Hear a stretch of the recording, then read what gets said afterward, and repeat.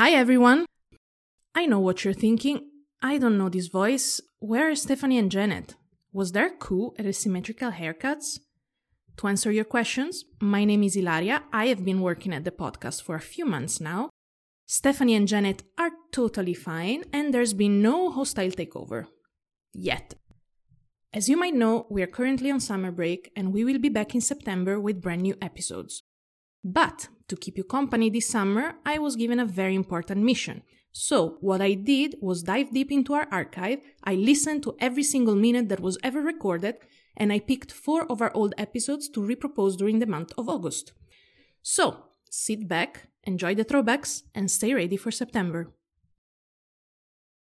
If you're doing business with the Congo for 25 years, obviously you know what's going on there. But they just don't consider it their responsibility to care, no? So I think, I think that's something we really want to change.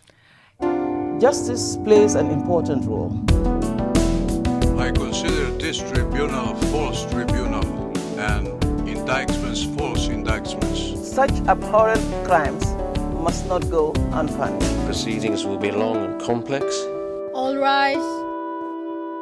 So Janet, hi. Hi. When I was running around chasing after Myanmar delegations and having a really busy December news-wise, Janet, you managed to get a very interesting interview in. I'm really sorry, Stephanie, but I just couldn't, not do it. Not when it was right here on our doorstep here at Humanity Hub. And it was about how to get corporations possibly in the dock for war crimes. It was this time that, very unfortunately for the ECCHR, the European Centre for Constitutional and Human Rights, everybody was absolutely and entirely, the whole world was focused on Myanmar. And they launched a big report that they'd done. Miriam Saage-Maaß, who's the head of their Business and Human Rights Programme, was here along with activists from Yemen. And they were really they've been looking for a while about how you can get strategic litigation going on, getting accountability for things like this huge humanitarian disaster that's going on in Yemen, where you've got bombing campaigns, thousands of people killed, and going on for years. And she wanted to see whether you can try to get the heads of the arms companies who are based in European countries are members of the ICC, the International Criminal Court, whether you can get them to be held responsible at the court. So really, wow, how on earth do you do that? Yeah, I've been really interested to hear more about this, the way of getting corporations responsible and also just the Yemen conflict. I've heard so much about it, but I don't know so much else. I also had to look up the background, so I'll do the Stephipedia, where Yemen has been in conflict since the Iran-aligned Houthis ousted the government of President, and now I'm going to totally butcher this name, President Abdurabu Mansour Hadi, in late 2014. And so we're talking, 6 years. 6 years, and ever since, the Saudi-led military coalition has fought to restore Hadi, and that caused there's a lot of fighting and a lot of humanitarian disaster because of it. The United Nations calls it the world's biggest humanitarian crisis, with now millions on the edge of starvation. So I asked Miriam when she was here to sit down with me and to tell me to start with how she actually went and approached the ICC, what her communication was about. What we have been doing, we've been looking at European arms trading companies for the last couple of years, and we've been trying to analyze, so what kind of weapons are they exporting, to which countries, into which situations, and how are those arms being used. And we've been coming across the situation in Yemen, where a lot of European manufactured arms are being used, in particular in the air warfare. So you're meaning bombs being dropped from above? And fighter jets that are dropping the bombs. And generally what we do as an organization, we are looking at cases where we think the facts are strong enough and you can bring a reasonable legal argument for actually also legal responsibility of the actors involved. So that gets straight into it. What are the legal arguments involved? Because it's a bit convoluted to somebody like me. To commit war crimes, usually you need weapons, no? And the question is, but where do those weapons come from? And why do we not talk about this? sort of that's more from this very, a non-legal question, no? And then the legal concept we're thinking is, well, if you're providing the means for warfare and the means for potentially also the commission of war crimes, could that not be framed as aiding and abetting, as giving assistance to the main perpetrator of the crime? I'm not a specialist on aiding and abetting, and I know that there has been a lot of discussion over it, particularly after some of the judgments, the appeals judgments that have come through. Is it, in your legal opinion, is it a low threshold? Is it quite a high threshold at the ICC? I mean, what do you need for aiding and abetting nowadays? So of course the International Criminal Court statute, it has a very high, comparatively high standards for aiding and abetting, and that is something we've been wrestling with. But so it's twofold, right? So one is the actus reus. So what is actually in there? You need to be showing or asking yourself, has there been a substantial contribution to the commission of the main crime? No? So you first of all need a main crime and perpetrators that have been committing this. Potentially those are the military of Saudi Arabia and their coalition in Yemen. Those are the main perpetrators. So we've got a lot, I can imagine, on the ground. There are loads of reports. Exactly. Everybody can see who's been bombing what where. You've even got some precision on some of those things. Exactly. And also in our communication, we've been singling out 26 incidents of civilians being targeted or other targets that are definitely shielded by international humanitarian law as not qualifying as legitimate objects of warfare. So we've got those. There's quite some evidence on the commission of war crimes by the Saudi-led coalition. And then the question is, what is a substantial contribution to those crimes? And the ICC doesn't, and the jurisprudence there doesn't give us too much. So we've been looking into, we've been scanning jurisprudence since the Nuremberg trials. Wow, all the way back. All the way back. And why? Why the Nuremberg trials? Is that because, if I remember correctly, there were some heads of some corporations who were on trial? So I think that's also quite important to see that if you want to take the Nuremberg trials sort of as the birthplace of individual criminal responsibility for international crimes, then you can see that it has always been the plan of the prosecutor of Nuremberg to also put the industrialists on trial. Alfred Krupp was supposed to be on trial even in the main trials.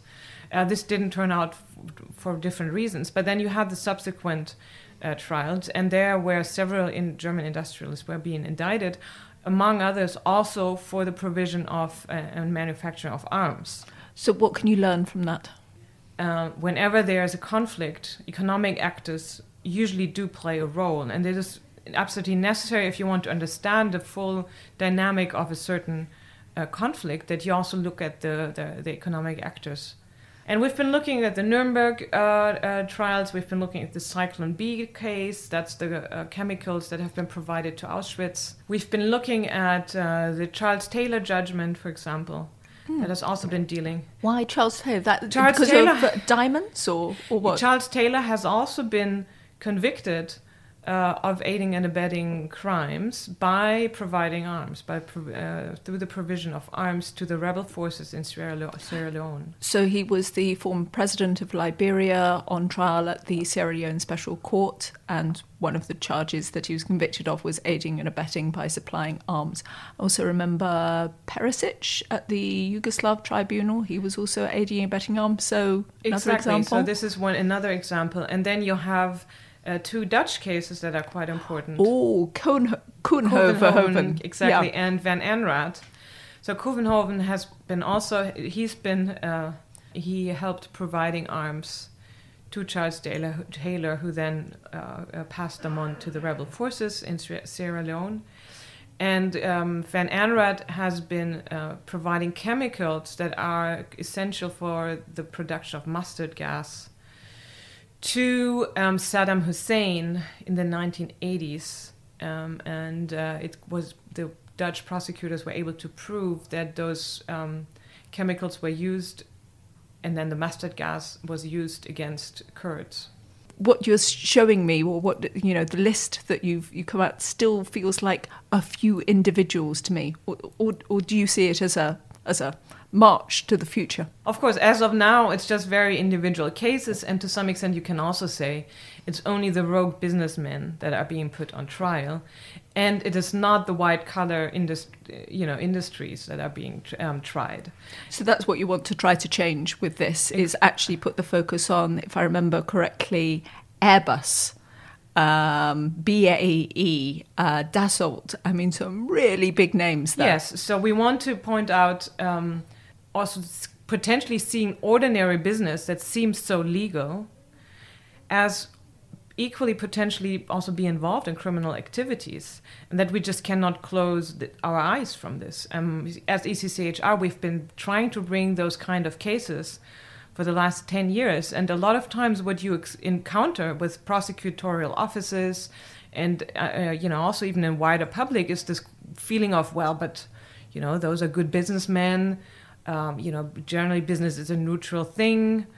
They cannot know, they do not know. Why should they know what's being done with the products they sell? Isn't that a quite legitimate argument? I mean, they don't necessarily know. That's not their business. Well, and I would say that is one of the assumptions that I think are quite wrong, because they are in the business of selling arms. And that means they a lot of times have very close ties to the governments they are selling their arms to. And they are quite well informed about all the conflicts ongoing in this world. If you're doing business with the Congo for 25 years, obviously you know what's going on there. But they just don't consider it their responsibility to care. No, so I think I think that's something we really want to change.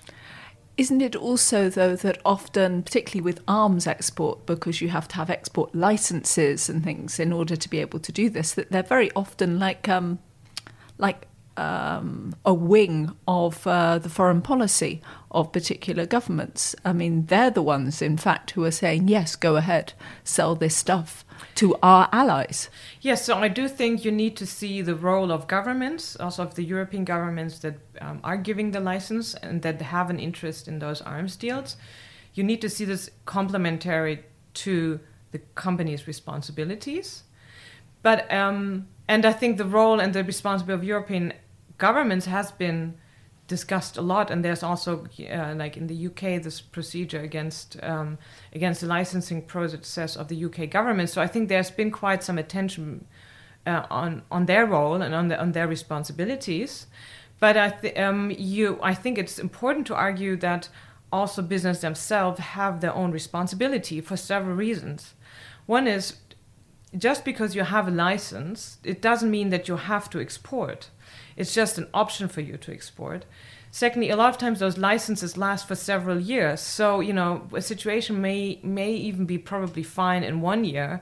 3 years later, a situation may look very differently. So I think companies have to constantly assess the risks of their business.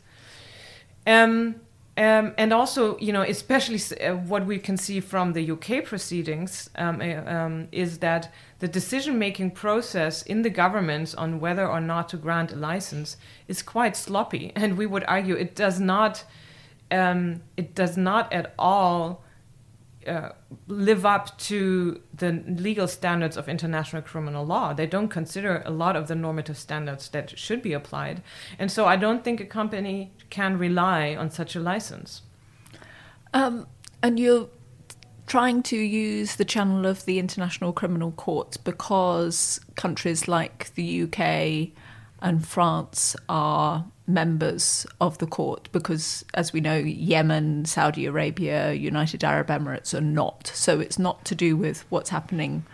It's not because you have any access to the court because of what's happening there. You would have access to the court through those major powers. It's really the court. You're really trying to use the court to bite back on them. They're some of the major supporters of the court. Well, if the court wants to be credible, and if those countries that are supporting the court want to be credible, they must be willing to apply the standards of the International Criminal Court also to citizens of their countries. And I think that is what we've been calling for always, so there cannot be double standards in international criminal law. So you may go after the war criminals all over the world, but you must be also looking at the responsibility of Western actors. And we do think, we have some arguments to argue that the court has jurisdiction over individual corporate actors here in Europe, since if they're European nationals, plus they're based in Europe. So we would be also arguing that they're acting from European grounds, and that is so they're acting within the jurisdiction of the court, while the effects of their actions may occur outside. And I think it's very important for the court to look at Western actors and finally also start looking at economic actors, which they have promised for quite a while in their policy papers, but they've really not done so. Well, that was my other point, was, this is really quite untested ground for the ICC. Yes, there's been lip service, as you said, but they haven't actually done anything. Is that also why you think it's important to push it now? Yes, I think it is about time that also with this growing, that the ICC looks at corporate actors, but also with in general the growing momentum on this question of business and human rights, and that we really start to put efforts into serious cases and to be really testing liability questions. So you've been working in this field, business and human rights, it sounds like, for quite some time. How long? 10, 11 years, yeah. And do you see that there is a particular change in the way that it is now being seen around the world? Yeah, I would say there are different levels of the discourse. I think in countries of the global south, I do see that there's more of a momentum to say, we are not willing to take this anymore, and we're also not willing to buy into any of this corporate social responsibility and voluntary standards things. And we do want to bring legal actions. I think that's what you can see more and more. I think in general there are more legal and quite innovative actions being brought worldwide. And then, of course, you have the discourse on the international level around the UN Guiding Principles of Business and Human Rights. And can you just explain those a little bit? Yeah, the UN Guiding Principles on Business and Human Rights are soft law principles. So what force do they have? Just a bit of moral authority? Well, I would say, and I think they claim that for themselves, they're not just voluntary standards, but yes, they are also not enforceable.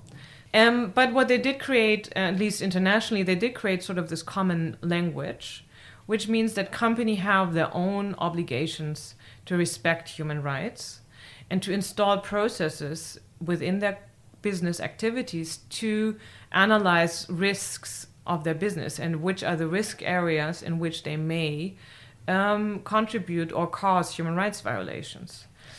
And I think there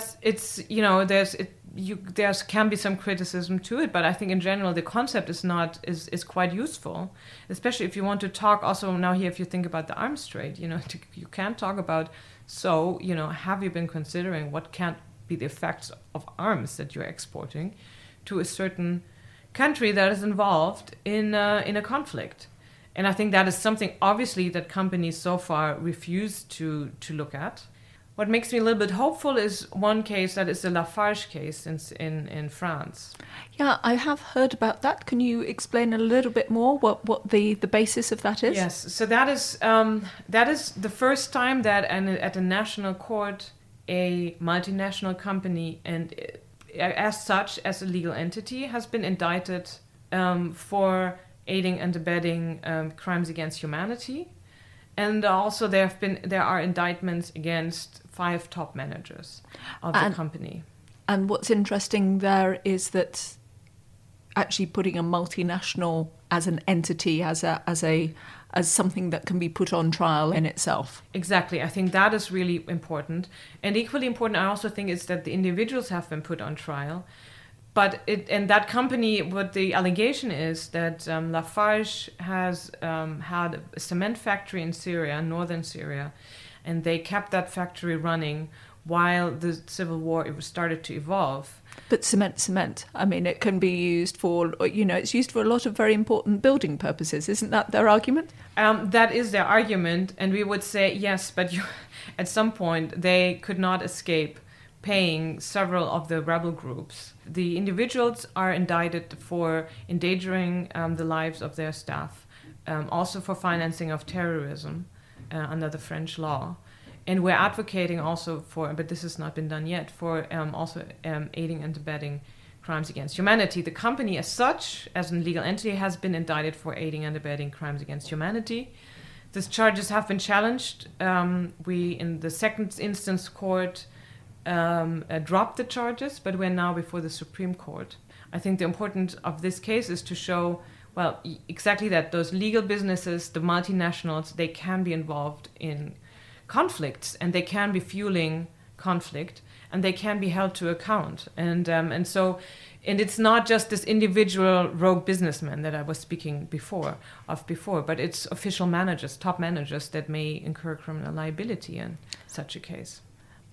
To put a counter-argument, if you take this to its ultimate kind of absurdity, I've lived in countries where there has been conflict going on. I've had to report that. And I have been incredibly grateful that Coca-Cola has carried on producing and carried on getting its bottles out into the most remote places. You can always find something to drink there, some kind of sweet carbonated drink, which you really need in the middle of some horrible environment. Are they not the kind of people then who, under your way of looking at the world, could end up being put on trial for supplying poor little journalists like me with Coca-Cola at the end of the world? No, I don't think so. There are clear limits to the liability, because we're not saying you can under no circumstances act in conflict situations. So we've also been bringing a case against Nestle headquarters because of the murder of a trade unionist in Colombia. And what we're saying, so if you have a conflict like Colombia that's going on for 40 years and longer, obviously we are not expecting companies to never enter Colombia and not to do business at all, and not to produce anything there, because obviously that's also what a population needs. Yeah, it wouldn't be very fair. Yeah.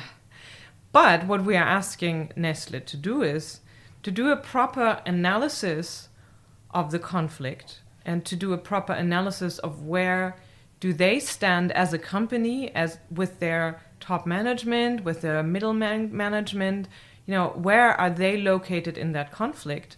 And they just really need to make sure that they're not contributing to this conflict. And they need to be aware that if they are an employer in that region, they are giving, one, of course, job opportunities. At the same time, they also give rise to legitimate trade union efforts. Because whenever you're an employer, it's legitimate that workers try to unionize. Well, and then if you're in a conflict situation where trade unionists are particularly targeted, you really need to make sure that your management does not contribute to the targeting of trade unionists. And you need to make sure that your management is not having ties with paramilitary groups and sort of encourages them, or in any way facilitates the attacks on trade unionists. So, and I think what we are asking companies to say, you're profiting from globalized business, and you're profiting from globalized economy, which takes a lot. You need a lot of knowledge, a lot of technical, expertise to organize global business. But it's really about time that you also think about the social side of what you're doing, and to also consider the political and human rights impacts that you may have acting there. And so that sounds at first, and I think most managers are like, oh, that's so complicated. And yes, it may be complicated to analyze the Colombian civil war and to analyze where is your management at. But at the same time, there's so many other tricky questions in doing global business that I think that's something that they really have to deal with, and we can expect them to deal with. What do you expect to actually happen practically? Well, we do hope that the Office of the Prosecutor at the ICC will seriously look at our allegations, and that they will, we would hope that they would start a preliminary investigation, that they just really start to gather their own evidence. I think there's a lot of information they could try to gather from European governments on the exact export, on exact export dates, and on the goods being exported. They can do a lot of investigation into corporate decision-making processes, to actually pin down who is making the decision to export on a day X, and who is not involved in those decisions. I think there's a lot of obscurity, so where we also cannot really pinpoint the responsibility finally. And we would really hope that they make those steps to look into this further. And are you also looking on the national level to take this forward in any individual countries? Yes, I think for the ICC we do see the role in what is called positive complementarity, in the sense that, of course, also the ICC could encourage prosecutors at the national level to look at certain cases and then at certain case scenarios.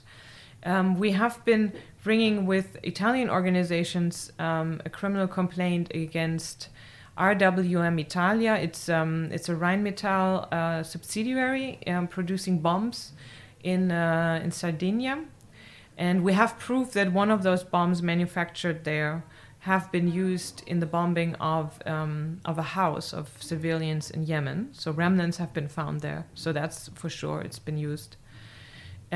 This case is quite stuck, and so we do hope that also probably the ICC will actually encourage the prosecutor and the judges now currently reviewing the case to continue their investigations.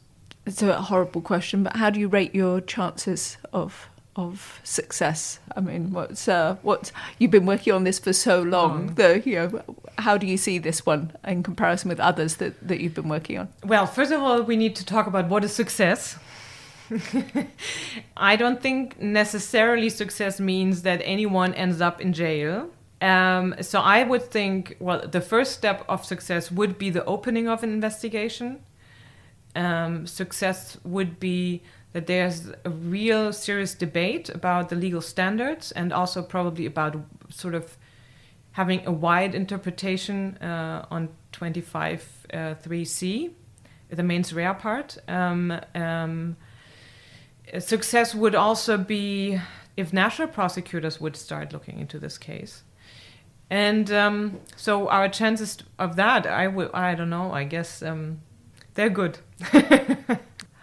But isn't the other part, the mens rea, what in Latin, with the actual sort of what's the thought process behind, or however you want to put it? How do you see that? Yeah, so that is apparently very debated, because in the text of the statute it says that there must be a for the purpose of. So the aider and abettor must be doing that for the purpose of. And the debate is, does that mean that the aider and abettor must have the same purpose or the same willingness to commit the main crime? Or could you interpret it in a way that he needs to be doing his actions, his contribution to the crime, with the purpose of contributing? So in this case, it would be something like, is it that they can say our main purpose was just to make some money and we had no purpose to kill those civilians out there? Is that the kind of defense, or exactly. The kind of I think alternative? that can be the defense. And then we would say, well, but you must be interpreting for the purpose of, is that if you are purposefully deliver arms, because that's what you want to do, that's your business, and you know that there's a good chance that those arms are being used for the commission of war crimes, we would say this is sufficient for meeting that standard. So we would say sort of this act, you need to have the purpose for the action itself, delivery of arms, and only knowledge for how those arms are being used. And then there has been quite a lot of civil society outcries about arms trade. So you can have a look at, general shareholder meetings. There have been a lot of companies have been confronted with what's going on in Yemen. So as we feel there have been a lot of international reports on the situation in Yemen. There have been journalists writing about this and also interviewing, or at least bringing the topic to attention of companies. So we feel that there's also quite some reason to say it's a difficult defense to say we didn't know what's ongoing in Yemen. So we would say they had knowledge of what's happening, and so that then would suffice the mental element. We are obviously we are using a legal argument that is, quite on one side of the debate, but we would say, any other interpretation of this article would mean that the article in itself is, would be almost irrelevant, because when is a situation that you could actually use this to capture a contribution to a crime than as aiding and abetting? So that's our interpretation of this. So, Steph, what did you make of all of that? I found it quite difficult to believe that in the end that the ICC would take this up. But she had me convinced that this was something that was possible to take to the ICC. Yeah, my takeaway from this is that there's really a myriad of different ways that they're trying to get companies to account, but really different ways and trouble in how to get them in front of a court, whether you're looking at these companies as corporations and getting a corporation to a court, or getting a manager of a corporation as an individual to a court. So at the ICC, that would be... you would have to have an individual. So yeah, and it was interesting to me, the idea that they're trying to get the ICC involved at this stage, because all the other strategic litigation that we look at is in national settings, and as you say, it's sometimes to do with corporations, it's sometimes to do with it's less often to do with a specific individual. I mean, it feels like this world is really exploding, that everybody's trying to take somebody to court, trying to find an in somewhere. Yeah, and that seems very much the way to find an in. She names those 2 Dutch cases that I followed very closely, the Kouwenhoven for Liberia and blood timber, and the Frans van Anraat, who supplied medical basis for making mustard gas to Iraq. We better do a podcast about those cases sometime, see if we can find somebody. I would love to. But what I didn't manage to ask her was, well, I'm sure there were questions I should have asked her. What should I have asked her? Well, I think you covered a lot, but there's also so much unclear about what she says. And I really wonder if, even if they get individuals like directors of companies on the stand, if you don't kind of fall into the same problem that we see at the ICC with political leaders, namely, how do you connect the people to the top to the things on the ground, and whether you don't have the same problem with command responsibility, and what does somebody at the top know of what's actually going on at the bottom. Well, you've just given the defence their opportunity to say what they think their defence should be. I'm available for as a it's not called a counsellor, it's as a consultant. As a consultant, I'm available as a consultant. But the other thing I spotted when I was listening back to it is I absolutely failed on the asymmetrical haircuts front. I did not ask the right questions. I'm really sorry. So I thought, well, let's be self-indulgent, because I know that from the readers we have that they do enjoy listening to it. So let's ask you what you've recently seen or heard that you really recommend. Oh my goodness. I have to admit that I am in the middle of a lot of training at the moment. So I'm standing in front of people and working really hard. So when I get home, at the moment, I am slumping with... I'm Netflix stroke Amazon Prime stroke whatever else, chilling with something that I'm not even being prepared to admit.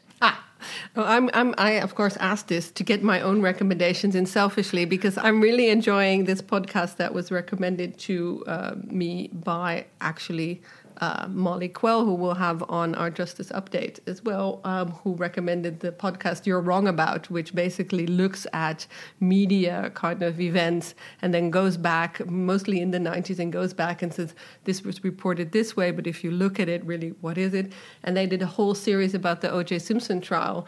And so that... And how much the media got wrong all the time. How the framing is. How manipulated we all are. Absolutely. And we should recognise this. And also how, in a way, how women always get kind of shafted in the wrong roles or get misinterpreted what they do. And that whole binging of the You're Wrong About on the O.J. Simpson trial led me to also binge on the Netflix series about the O.J. Simpson trial. So I'm deep in O.J. land these days. Okay, well, we'll put links to both of those on the show notes, and see you again soon. See you. Bye.